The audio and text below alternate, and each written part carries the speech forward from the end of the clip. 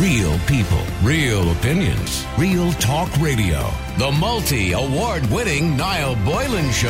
Classic hits.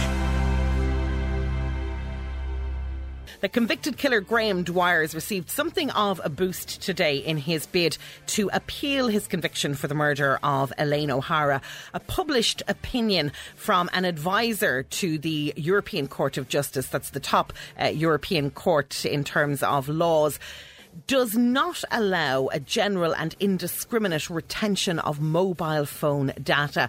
There could be serious implications for many serious crime investigations if the Court of Justice decides to follow the advice, and we stress it is just advice now, but to fill us in on the implications of what has happened today is courts correspondent Frank Greaney. Frank, thanks a million for coming on to talk to us today.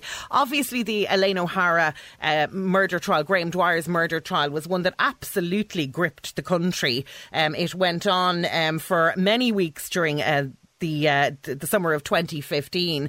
Just for anyone who's not familiar with the case, and I can't imagine there's very many, but maybe just start by giving us a refresh of Elaine O'Hara's death and how Graham Dwyer came to be convicted for her killing. Well, Elaine O'Hara, we heard, was during the trial was a childcare worker who Graham Dwyer, the prosecution contended during the trial, had essentially targeted online because she was considered by him as a vulnerable person. Graham Dwyer had a particular sexual desire, fantasy, to stab and kill somebody while having sex with them. That was the prosecution's case, and they claimed that that's precisely how Elaine O'Hara met her end. And during the course of the trial, and all of the evidence that was presented during that trial, which, as you rightly say, did grip the entire nation throughout, but all of the evidence was circumstantial, and mobile phone data in particular played a crucial role in the prosecution's case against Dwyer, not only when it came to the content of communications between various phones, and there were days spent, with the prosecution reading out text messages between master and slave phones and all the explicit details of fantasies that were being unfolded and told in these exchanges between these phones. That's not at play here, by the way. We're talking about metadata here, and that's really important to point out. Okay. These are call records, the tracking of relevant handsets through cell site analysis at key locations.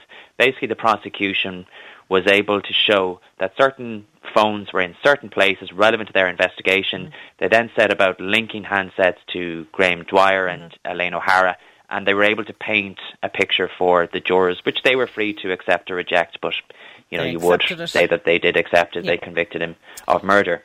So I suppose that's the crux of the conviction when it came to Graham Dwyer. Okay, and obviously Graham Dwyer, as we know, is preparing for an appeal, or is gathering grounds for an appeal of that conviction.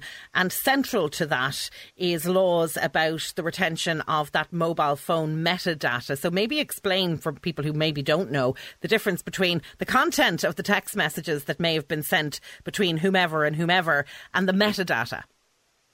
Well, essentially, metadata would be traffic and location data, is probably the most simplified way of explaining it.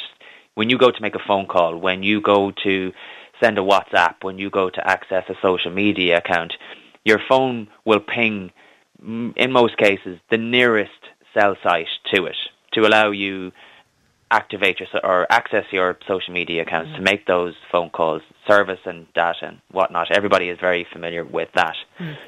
There was a law in 2011 that was passed in 2011 then that required service providers to keep that metadata on everybody's phone, keep that in a database for 2 years. Gardaí were then able to access that. A senior Garda was able to apply to have that information accessed in cases, as was the case here with Graham Dwyer, where there was a suspicion of a serious offence being committed. Yep.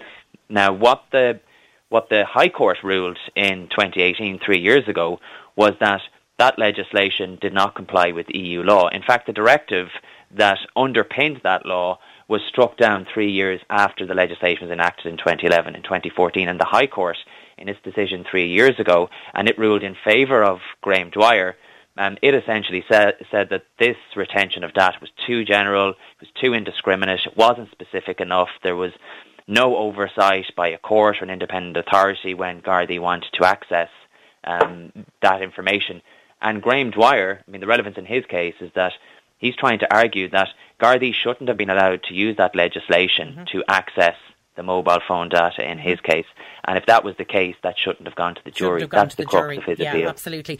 Now, obviously, the challenge has gone to Europe in relation to that. And we've had today an advisory. So explain how that works then, because this is not the ECJ, the European Court of Justice, making a ruling today, but it's very significant in advance of when their ruling will be made and what it may be. Yeah, and it's very short. It's only a 3-page document. I have it in front of me here. There are 2 other unrelated cases, but I suppose some of the points, there are overlap in some of the points that they're raised in these other cases. So I'm looking at it here, and specifically in relation to the Graham Dwyer case, 1, 2, 3, 4 pars, he mentions it. But what's contained in those pars is very telling. And again, you're right to say, Tara, that this isn't binding on the European Court of Justice, but they will obviously take this into account. And I think it is fair to say that it's a very good litmus test of what way the court may lean when it eventually hands down its judgment. And the Advocate General's name is Campos Sanchez Bordona, and he insists that the general and indiscriminate retention of traffic and location data, again that's metadata as I just explained, is justified only by the protection of national security. So in cases where there is a suspected terrorism threat, for example. And he says, and this is very interesting because he says, it doesn't include the prosecution of offences, including serious offences, of which murder is clearly one of those. Okay. He goes on to say that Irish legislation does not, therefore, comply with the directive, and that's reinforcing the High Court judgment of 2018 that the state appealed to the Supreme Court. Where this all feeds back to then is the Supreme Court, because the Supreme Court went to Europe seeking clarity on a number of issues. If Bordona's opinion is shared by the European Court of Justice, well then the Supreme Court will have a decision to make on whether or not to uphold the High Court judgment. And as it stands, and again this is a hypothetical, you would be inclined to say that the Supreme Court would have to uphold that High Court judgment, and that would have huge implications, not just for Dwyer, but for crime fighting in general. OK, and I'm going to ask you about that in a second, but I mean, there's very little ambiguity in the advisory that's been given today. Let's keep with the hypotheticals for now, because if, as you've outlined, if that was to come to pass, where does that then leave Graham Dwyer and his right to appeal this conviction? Well, again, as I mentioned earlier, Graham Dwyer hasn't appealed that conviction yet. Again, he's waiting until all of this is done. And what it'll do, and again, I suppose hypotheticals are dangerous territory for you and I, so I'll tread very carefully here, Tara. But what it will do is, I think it is fair to say that it'll strengthen his hand when he goes before the appeals court. Who knows how many grounds of appeal his defence team will present to the Court of Appeal when that day comes, but certainly this, you would think, would be top of the pile. That a huge amount of evidence that was gathered by Gardaí was gathered in a way that they will claim was unlawful, if things unfold as, you know, we've just spoken about in our hypothetical. Now, I've spoken to other legal sources who will say that clearly that's not the only thing that would be considered by the Court of Appeal, and obviously the state will put up its fight when that day comes.